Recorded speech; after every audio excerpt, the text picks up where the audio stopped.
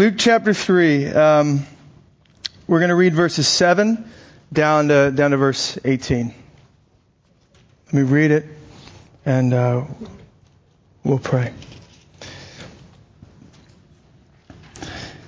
He said, therefore, to the crowds that came out to be baptized by him. Remember, this is John the Baptist. You brood of vipers, who warned you to flee from the wrath to come? Bear fruits in keeping with repentance, and do not begin to say to yourselves, we have Abraham as our father. For I tell you, God is able from these stones to raise up children for Abraham. Even now the axe is laid to the root of the trees. Every tree, therefore, that does not bear good fruit is cut down and thrown into the fire. The crowds asked him, what then shall we do? And he answered them, whoever has 2 tunics is to share with him who has none. And whoever has food is to do likewise. Tax collectors also came to be baptized and said to him, Teacher, what shall we do? And he said to them, collect no more than you are authorized to do. Soldiers also asked him, and we, what shall we do? And he said to them, do not extort money from anyone by threats or by false accusations, and be content with your wages. As the people were in expectation, and all were questioning in their hearts concerning John, whether he might be the Christ, John answered them all, saying, I baptize you with water, but he who is mightier than I is coming, the strap of whose sandals I am not worthy to untie. He will baptize you with the Holy Spirit and fire. His winnowing fork is in his hand to clear his threshing floor and to gather the wheat into his barn. But the chaff he will burn with unquenchable fire. So with many other exhortations, he preached good news to the people. Let's pray. It's a brutal text. Oh, Lord.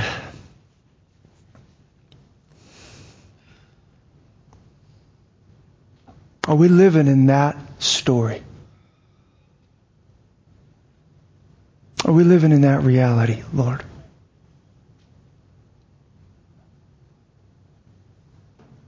Where it's not just my coworker said this, or my wife said that, or I need money in the bank. Are we living in light of the ultimate things? That hell is real. Your wrath against sin is real. And your grace, interposed by your Son, for the salvation of sinners is real. Heaven is real. Eternity is forever.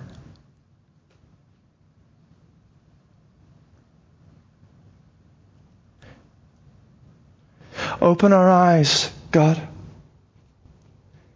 to the things that really matter.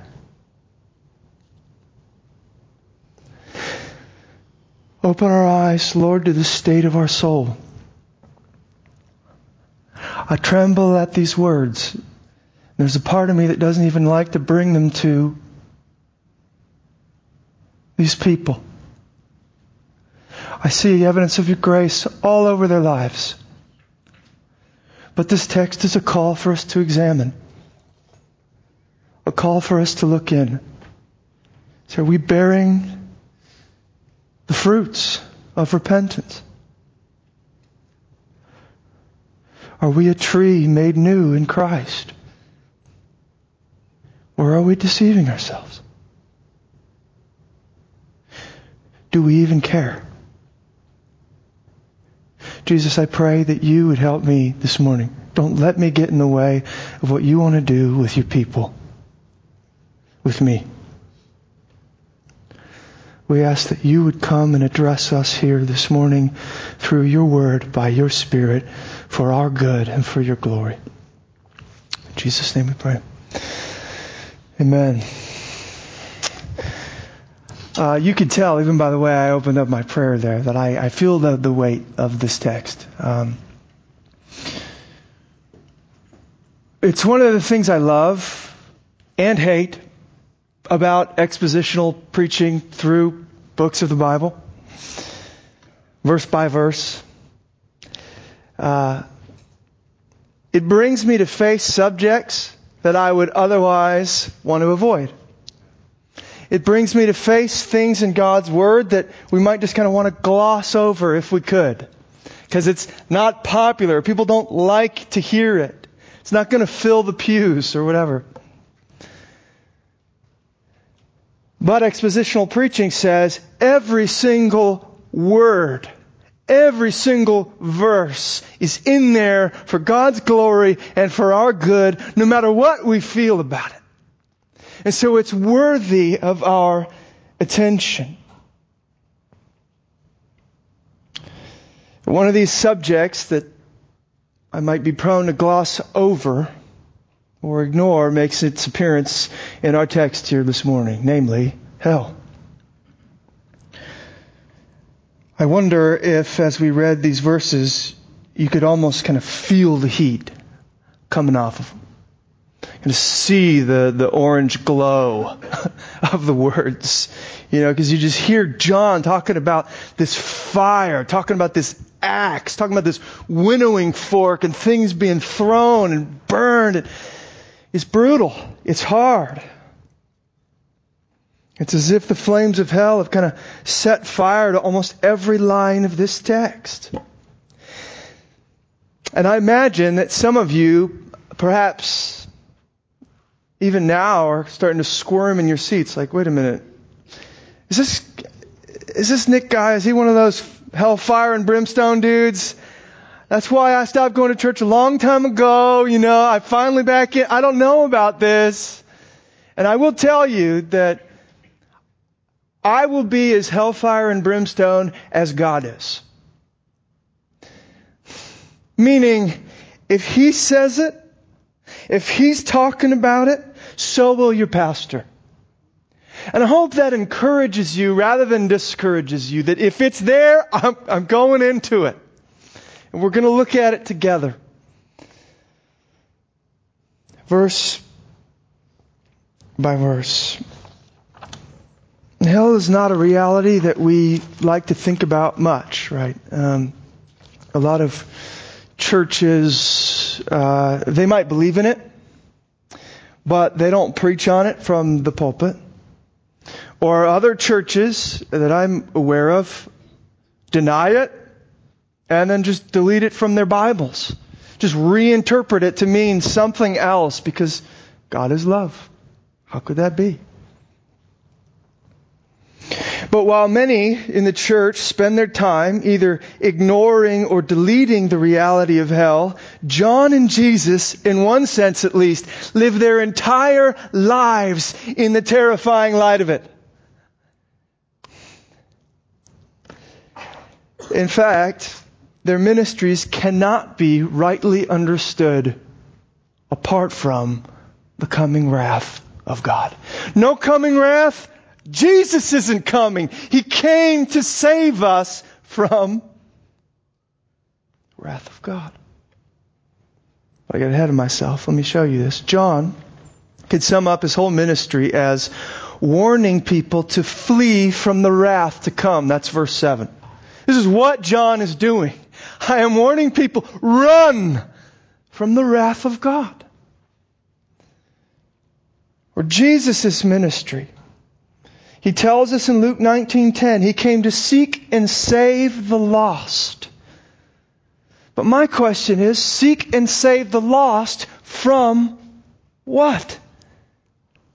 From financial woes? Kind of. Sure. From health problems? Yeah, eventually, fully. From the devil? Absolutely. But none of those take us far enough. He's come to save us, ultimately, from the wrath of God. It's the craziest thing. The gospel can be summed up like this. God, in His love, has come to save us from God in His wrath.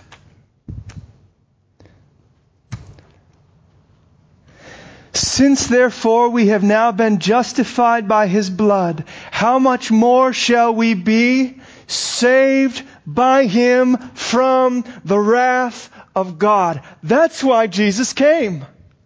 The cross cannot be understood apart from it. We sang it there, and it was just, I wonder if any of you kind of trembled at that word we sang, and I think it was a beautiful song, second or third song, that He was murdered on that cross. Why? He's taken the wrath of God for me.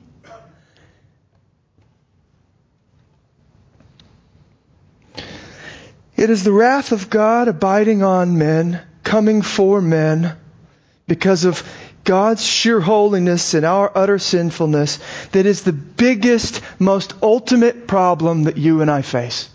That's it. That's the big one. And John and Jesus know, if you deal with the wrath of God problem, then in due time, every other problem in your life will be taken care of. That's the big one, from which all the others kind of come out. You take care of that, you cut it off at its source. Health, financial, sin problems, relation problems, all those, you take care of wrath, and God is putting you on a trajectory towards healing and wholeness. New heavens, new earth. So, it is love that constrains them to speak of wrath. And I pray it's the same for me here. It certainly isn't because I want to fill the pews.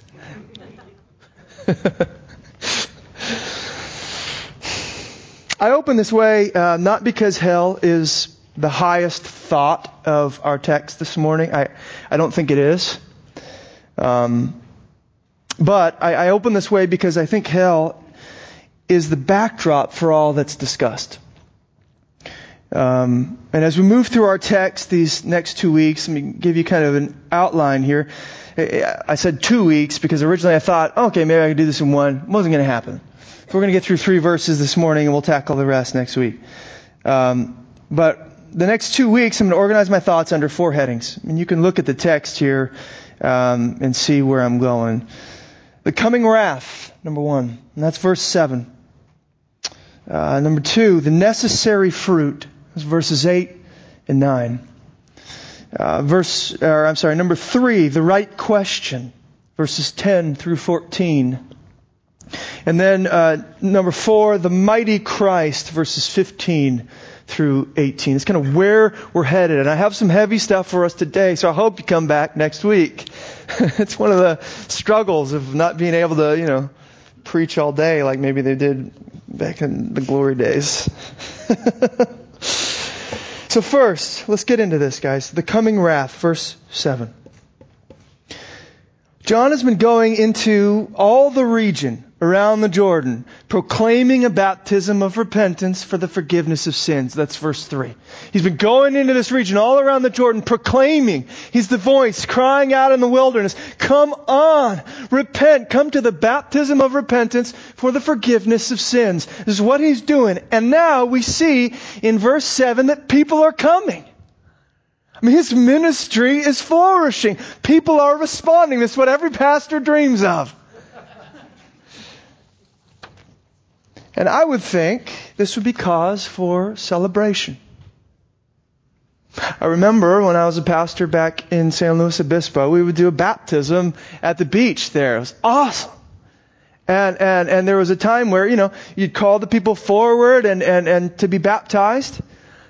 And every time somebody stood, there was applause and, this is awesome. We're so stoked, You're coming to the waters. You're coming into Christ and new creation, all this sort of stuff. So I would expect that would be what John's response be here. And yet it's not that at all. In fact, as you read on and you see these people are coming, it almost seems like he's upset about it. It almost seems like he's kind of like bummed or irritated. And we'll find out why. But immediately it kind of jars us. Here's his opening line in case you don't believe me. You brood of vipers. It's not, it's not just like a nice nickname, for your college buddy. Literally translated, you offspring of poisonous snakes. John's choice words here obviously are far from flattering. They indicate that this crowd is full of slippery, wicked, and lethal people.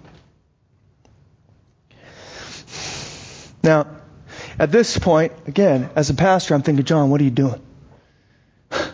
John, dial it down. Man, these people are coming. They're responding. This is good. Slow down, brother. You're going to scare them all away. Maybe with John, I was thinking about this. Maybe with John, we grant him to be a little rough around the edges, right? He's been living in the wilderness for like a few decades. He's been eating bugs. He's got camel's hair. It's natural to assume he'd be a little bit, cranky. But I'm telling you, he is not off script here in the least. Not in the least. For countless times, Jesus, in discussion with the Jews, especially the Jewish leaders, will say essentially the exact same thing. Let me read you. Matthew 12:33 through 34. Either make the tree good and its fruit good, or make the tree bad and its fruit bad. For the tree is known by its fruit. You brood of vipers. Jesus, loving Jesus. Sheep stroking Jesus. Saying this. You brood of vipers. How can you speak good when you are evil?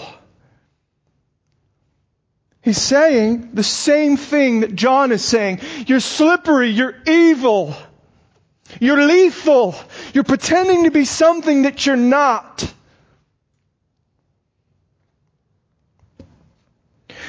But there's more beneath these words of John back in our text. Not only are they unflattering and rebuking, they are also theologically charged. I go back here often, but it's because so much of what Luke is trying to tie Jesus' ministry to goes back to the initial problem there in Genesis 3. And Luke again and again is showing Jesus to be the solution to this. But I want to go back there again for a moment with you here, because these words, you offspring of poisonous snakes, this is recalling the crisis of Genesis 3 and the conflict that was spoken of there in verse 15 between the offspring of the woman and the offspring of the serpent, the offspring of the snake. And John is saying here, Jewish crowds, though you think you are of the woman, that you're on the side of the promise, you're on the winning side, you're actually on the side of the snake. You're on the side of the curse. You're on the losing side. You're on the wrong side of this conflict. You offspring of poisonous snakes. Again, Jesus, if you think I'm making this up, or you think John is just a little bit cranky, Jesus would not be so discreet in a later conflict he would have with them, the Jewish leaders. He says this in John 8:44, you are of your father, the devil. You ought to think that just shook these people to the core.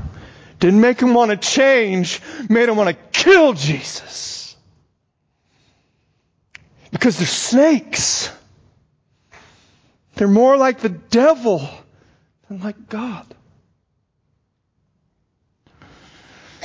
That's what essentially John is saying here. And as we read on, John's words don't get any more inviting. Because he says this in the latter part of verse 7. Who warned you to flee from the wrath to come? You brood of vipers, who warned you to flee from the wrath to come? I was not sure how to read his tone there. Naturally, I kind of wanted to read it as, who warned you? Like, you shouldn't be here. You're not the ones invited, or something like that. I wasn't sure, but as I made my way through this, here are my thoughts. I don't think the issue here is that John doesn't want these people to repent and receive forgiveness for their sin. I don't think that's the issue. I don't think he's saying, you're not invited to this party. No way. No way. I think the issue is that they are still snakes. Meaning, they are still snakes and happy to be snakes, and yet they are coming to be baptized. They're thinking that the religious act alone will somehow kind of cover them and make them good. You know, save them from the coming wrath, but I get to still be a snake. Does this make sense? It's as if they're kind of saying, let's run some water over our scales, and then we'll be fine. We did the little magical religious duty, and so now we're good to go on sinning in our snake-like ways. And he says this is not how this baptism works. It's an external representation of something going on inside of you, or it is nothing. It's as if these guys were coming to the water saying, I don't want wrath, but I don't want righteousness either. Does that make sense?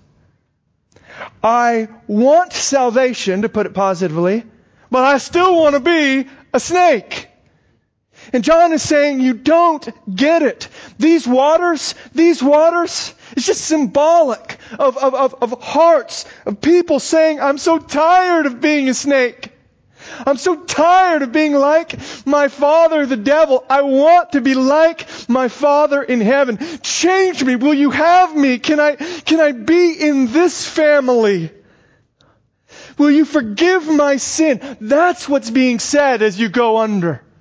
And of course, that just gets, filled out more as we watch baptism develop until it's in the name of the Father, the Son, and the Holy Spirit. And we know we're going down with Christ and up with Him. New life. I don't want to be a snake anymore. And these guys are saying, give me a little snake bath and I'm good. Right? So John says, you brood of vipers, who warned you to flee? This is not how it's done. Allow me to draw out an implication for the life and mission of our church from all this for a moment. Excuse me. I like doing this from time to time because there's so much you could draw from every verse in the Scriptures. and I have a massive problem of drawing out too many. I cut out like 3 or 4 last night. But here's what I wanted to keep, because it sets a trajectory for us as a church. And I was just thinking, man, what is what we're witnessing here with John have to say to us as a church? Here's my thought. You're not going to find what we just witnessed there in verse 7 from John the Baptist in any church growth book of our day. It's not how you grow a church. That's how you scare them all away, John. You're blowing it. You're not filling the pews. He's not blindly welcoming all who come and just so happy and counting the numbers and how much tithe did we bring in? No way. He's calling them to count the cost. He's turning up the heat a little bit. Are you the real thing or not? Because we're not just going to fill this place with vipers. We want children of the living God. We don't want to just give kind of false approval and false assurance to people that are not living in step with the gospel at all. And so I wondered, could I imagine myself saying this to people professing Christ and wanting to join our church? I might not say it in the same way, but I better be willing to say it if it needs to be said. Otherwise, you want to know what will happen? We will no longer be a church. We'll just slowly the boundaries between the church and the world just start to blur. Before long, not even a church. We're watching this happen with the issues of our day, guys. We're watching this happen in churches around here. They're just losing it because they're just drawing the lines way too wide. And okay, we're happy to have whoever's coming. And we'll get there. Hold on. So many churches, it seems to me, have gone the way of the marketplace. Okay? They provide the service, and you are the consumer.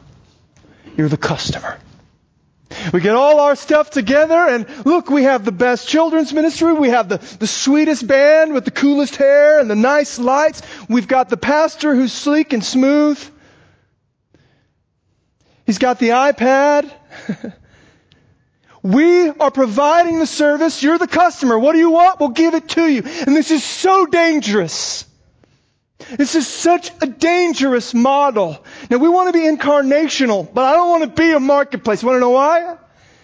What's kind of the philosophy if you want to survive out in the marketplace? The customer is always right. Because if you tell them they're wrong, they're going to take their business elsewhere. If you love them enough to say, I don't think you're children of God, I think you're snakes. Take my business elsewhere, thank you. And that will affect your budget's bottom line.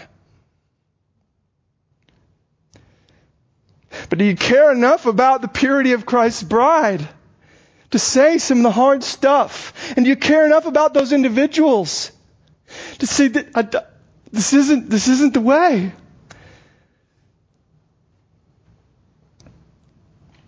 The church must not be consumeristic, but covenantal. We're not aiming to fill the pews merely. We're aiming to fill the pews purely. We must learn to walk the line between quantity and quality. You know what I'm saying here? The church better care about more people being in. That's God's heart. We want more to hear. That's why they go to the nations. More quantity. We want that. But we're not willing to distort and dilute the gospel to get it. I would rather have one believer in the pews of this church that really knows God and really loves Him and the grace that they've been shown, and there's that affection and life in step with the gospel, than to have 1,000 people who don't know Jesus but they tithe every week. Am I getting crazy? I'm sorry.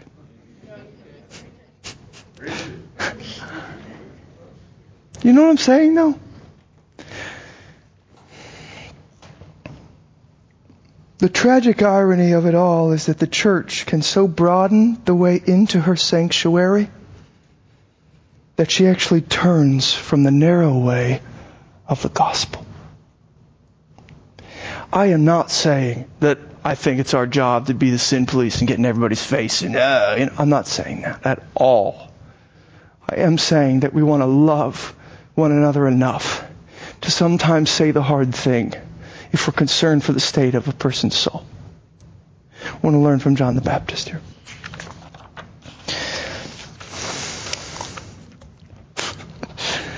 Number 2, the necessary fruit, verses 8 through 9.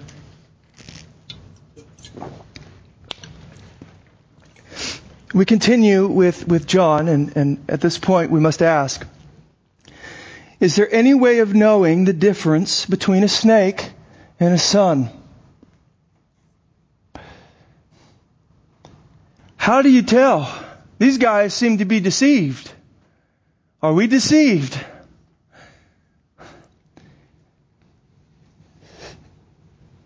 John gives us both a reliable guide and an unreliable one.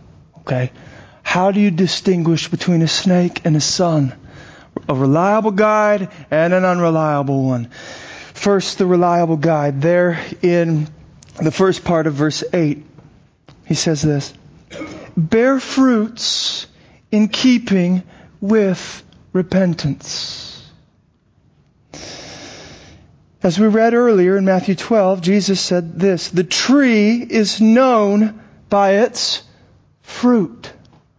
In other words, if you want to know whether a tree is good or bad, look to its fruits.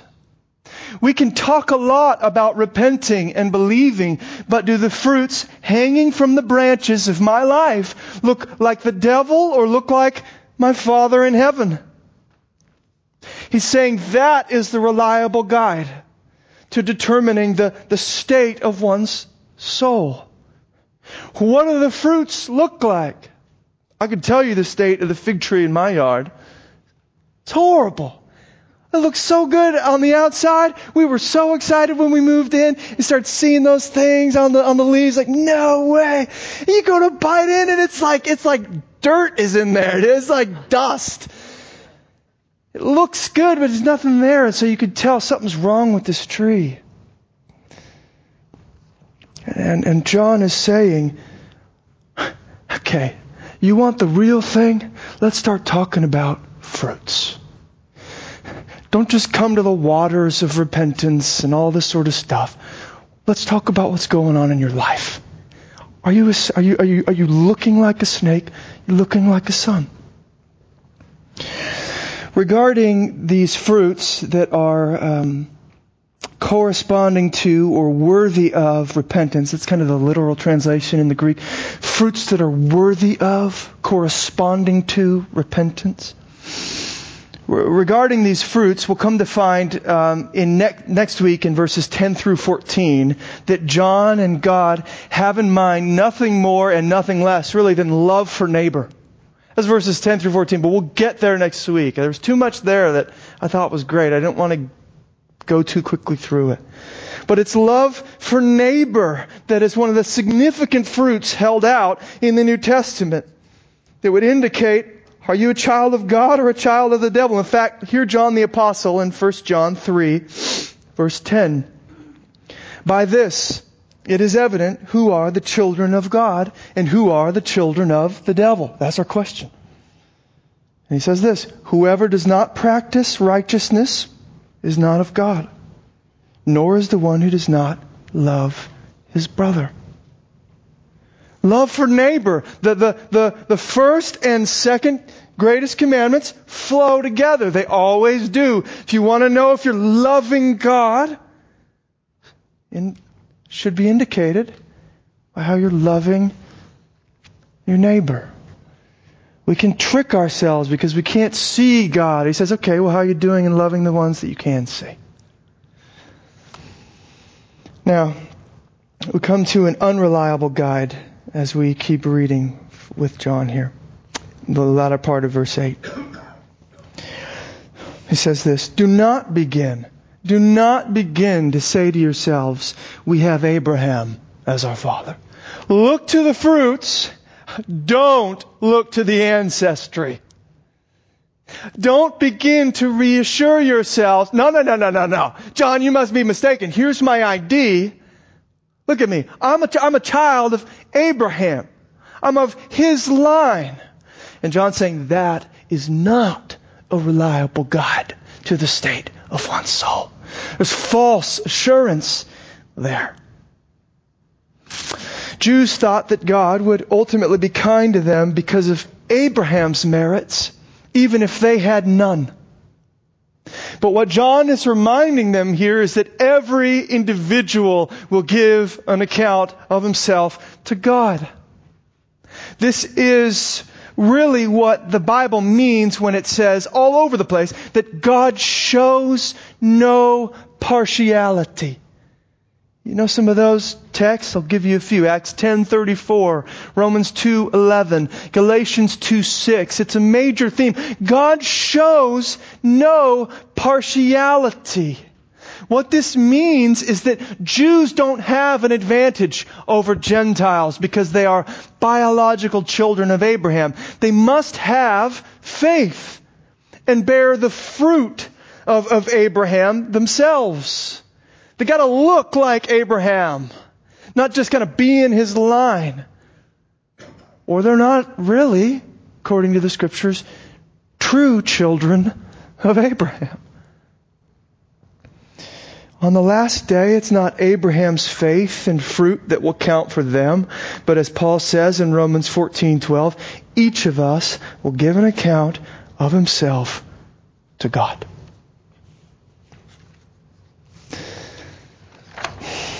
Now, there's an underlying principle here that will help us apply this to ourselves for a moment. Because you're saying, I never would claim Abraham. Or maybe you would, I don't know.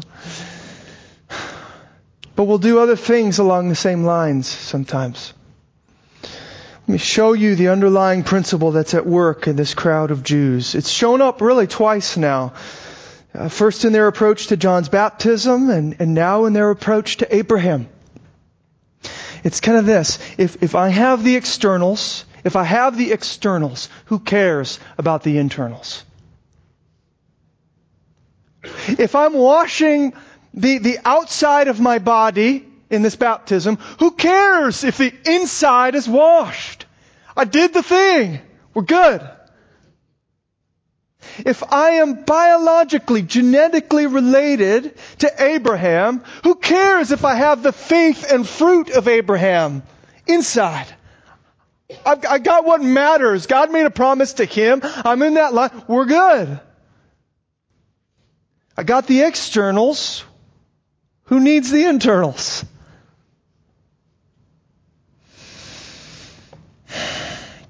Perhaps now we can see how we do this. We could talk about the externals and to the neglect of kind of the internal realities sometimes, right? Where you will hear people sometimes, I prayed a prayer. I prayed that prayer when I was 7 at Hume Lake or whatever. I did it. I signed the little paper. We're good. Get out of my business. Or, listen, you think you're cool, how you got converted. I walked the aisle at a Billy Graham crusade, man. I got the anointing. I'm okay. Or perhaps it getting a little closer to home. I go to church every Sunday. I do the thing on Sundays. Get out of my Monday through Saturday. I give him enough. I read my Bible every morning. I check it off of my list. I don't swear. I don't steal. I don't lie. I've got the externals. I'm good, right? And John is coming here saying, okay, yeah, you got the externals. Okay, maybe, but does God have your heart? So if He doesn't have your heart, the externals don't even matter to Him.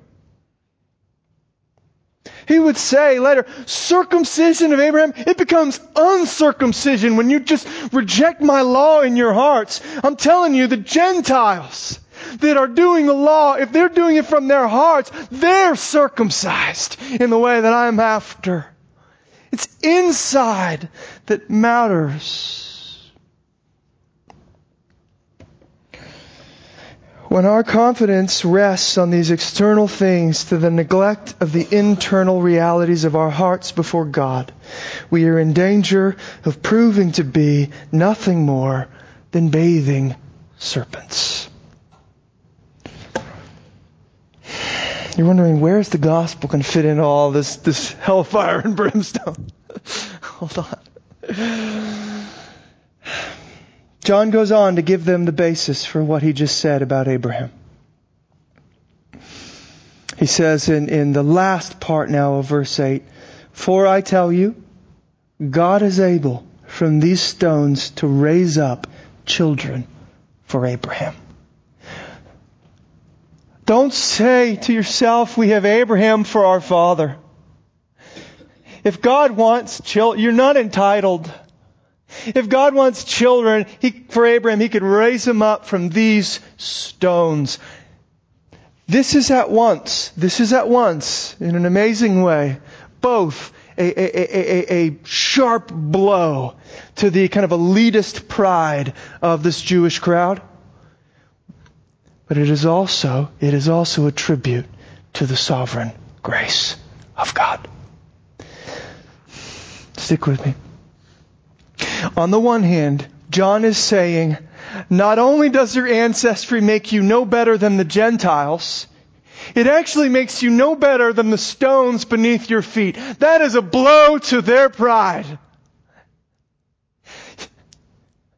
You're not better than the Gentiles, and you're not better than the stones. Inanimate, dead, cold. That will knock you back a little bit when you thought we are the head of the nations here. God is going to lift us up. It's going to be glory for me and my people. He says, hold on a minute.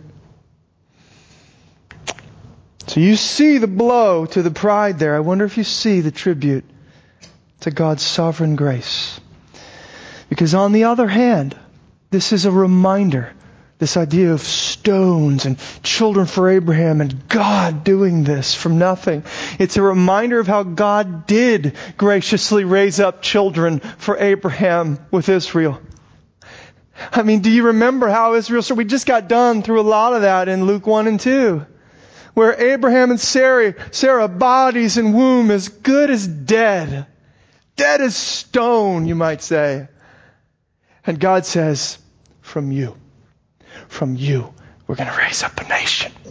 Children, offspring, children for Abraham. And they become Israel. Israel owes their existence to this sort of children from stone, sovereign grace of God. And they kind of forgot what it all means. They thought His grace made them not only special among the nations, which it did, it is true. He made them special, it's true. But they thought it also made them superior to the nations. Not true. No way. In fact, it was kind of the opposite. God said, I chose you when you were nothing, so that the nations would come in and you could be their servants to them about what this God is like. He takes nobodies, He takes nothings, and He changes them. He's bringing them into His family for no reason of their own that they can give an account for. And they forgot it. They got cocky. They missed the point. I chose Abraham and Israel for the sake of the nations, not in spite of the nations.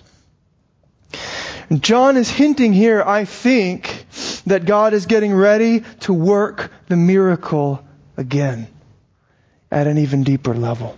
This is what the gospel is going to be all about. Taking stone and making from it children for Abraham. This is the new covenant, you guys. This is what Jesus is going to do when He's going to take hearts of stone in Jew or Gentile, and He's going to circumcise them, give them the mark of Abraham, if you will, by His Spirit. And in so doing, take stone cold dead sinners and make them children of Abraham, sons of the living God. The sovereign grace is not done. It began with Israel and it's now spreading. And it's going even deeper. So that in Galatians 3:29, Paul would say, if you are Christ's, then you are Abraham's offspring. He's going to make you the real thing. John closes his exhortation here with an ominous threat. We're going to end on kind of some of this. Even now the axe is laid to the root of the trees, he says. Every tree, therefore, that does not bear good fruit is cut down and thrown into the fire. I mean, John is just brutal, isn't he? I mean, Jesus says some of these things other places, but He also says, and if you bear good fruit, I'll make sure you bear more. And He gives the good side. John just says, he's just focusing in. No, there's no fruit. There's fire. But again, he's saying it because he loves these people. And He wants them to take seriously what's going on and what the wrath means and what's required. With the words, even now, there at the beginning of verse 9, John alerts the crowd of the imminence of God's coming judgment. Even now, like right now, like this moment, this is going on. It's coming. It's almost here. It's all but happened already. Even now. And then he gives this vivid imagery of an axe and fire. And with that, John alerts the crowd to the dreadful nature of the coming judgment. I mean, he's eliciting fear. It's scary. There's no way around it. But if this is all we observe in these words, then we are mistaken. For there is mercy here as well. And I wonder if you see it. This warning is actually a sign not only of God's holiness and severity, but of His patience and His kindness. Here's how I see this. John is not the one swinging the axe. He's the one warning about the axe that's about to be swung. But God doesn't want to swing it. That's the point of a warning. The point of a warning is get out of the way. If you warn someone because a car is coming in the street, and you say, get out of the way, the car is almost here. And you don't say that because you want them to get hit. You say that because you don't want them to get hit. There's mercy saturating this warning. As we read last week in Ezekiel 33:11, this is essentially what John is saying here. As I live, declares the Lord God, I have no pleasure in the death of the wicked, but that the wicked turn from his way and live. Turn back from your evil ways. For why will you die, O house of Israel? That's what John is calling Israel to, and perhaps through Israel to us at this point. He said, I don't desire to cut down this tree. Turn and live. I would rejoice to see fruit here. I'm reminded of the parable Jesus tells later in Luke 13:6-9. If you're about to go to sleep, listen up at this point. This is awesome. Luke 13:6-9. A man had a fig tree planted in his vineyard. And he came seeking fruit on it and found none. And he said to the vine dresser, look, for 3 years now I have come seeking fruit on this fig tree, and I find none. Cut it down. Why should it use up the ground?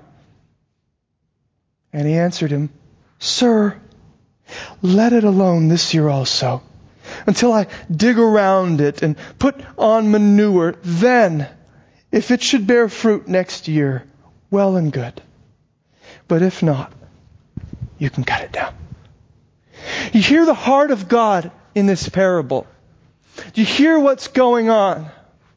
You got someone saying, it's not fruitful, cut it down. That's not God's heart. God's heart is, give it one more year. Let me dig around it. Let's put manure on it. Let's pour more grace on it. Let's call out louder. Let's make sure they hear. The axe is at the root of the tree. Do you still want to be snakes? You don't want to go there. Turn and live.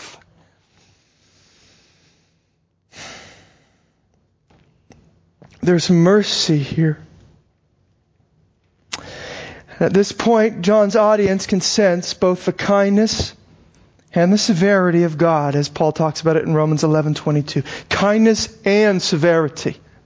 Not kindness that leads to kind of a lackadaisical who cares, but kindness and severity. He's loving and ready to forgive, but if you don't turn, you will die in your sins.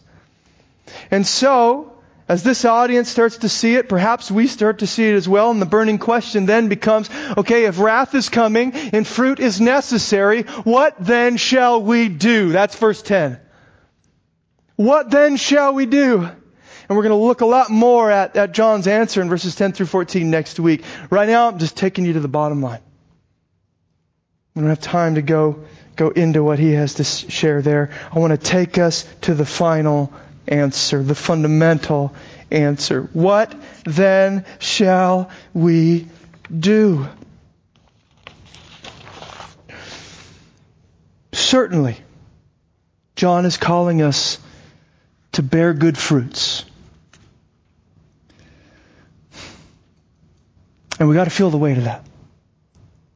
But he is not calling us to bear good fruits through the law, through our own strength.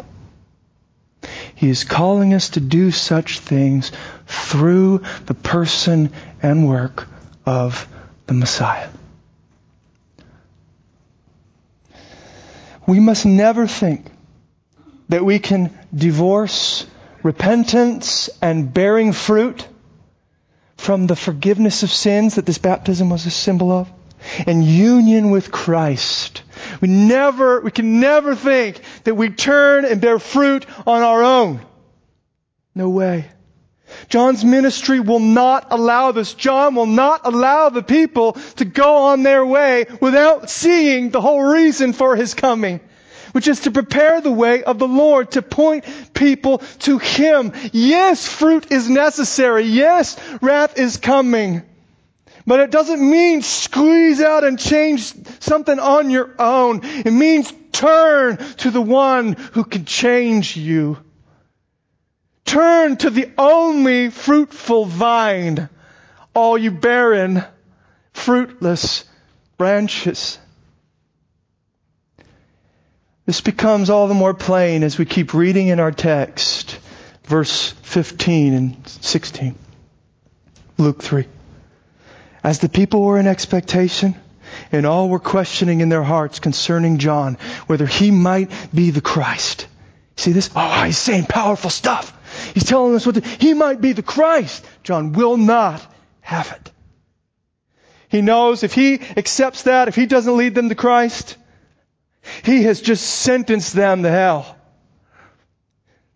They won't bear the right kind of fruit. It'll lead to more self-righteousness and everything else. So John answered them all saying, No. I baptize you with water. But he who is mightier than I is coming, the strap of whose sandals I am not worthy to untie. He will baptize you with the Holy Spirit and fire. That's why I titled these two messages, Jesus the Baptist. Not because he's a Baptist in theology. It's because he's come to baptize us in the Holy Spirit. And John is saying, don't confuse me for anyone important. I'm not even worthy to untie this guy's sandals. Okay? I exist to direct you to Him. He is where repentance takes you. He is where forgiveness is found. He is how you will bear fruit. The water baptism that I have was just a means of preparing you for the one who will baptize you in the Holy Spirit. That's what's going to change you. That's how you're going to start to bear fruit, because you know what this means. Baptism in the Holy Spirit. Pentecostal, forgive me for even... Some branches of the Christian theological world have made that basically synonymous with speaking in tongues. That's not, as we'll follow through Acts if we get a chance to do that, what you see. That's not the point. Baptism of the Spirit, it means that Christ, by virtue of His death for our sin, and His resurrection for our justification, and His ascension for our assurance to the right hand of the Father, By virtue of that, He was given the right to pour out His Spirit upon His people. And what happens then? But we are born again. The baptism of the Spirit is God coming into a human being, writing His law there on the heart. It's plugging us in to the fruitful vine of Jesus Christ. He's paid for our sins. Now He can get to work on developing in us righteousness. Conforming us now not to the image of the serpent, but to the image of His heavenly Father. Making us children of His God and ours. That law, love for others, love for God, it's being written here now by the Spirit. Jesus, by baptizing His people in the Holy Spirit, is taking serpents and stones and making them sons and daughters of His Father.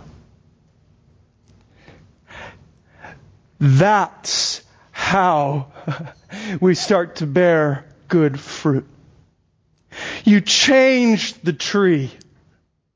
You don't wash the serpent, you kill the serpent. And you bring him in. You bring him into the family of God.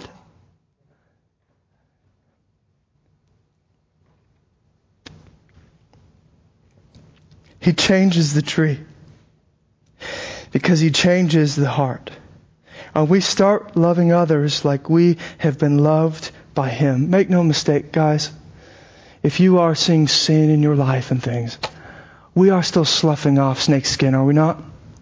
But inside is not a snake anymore.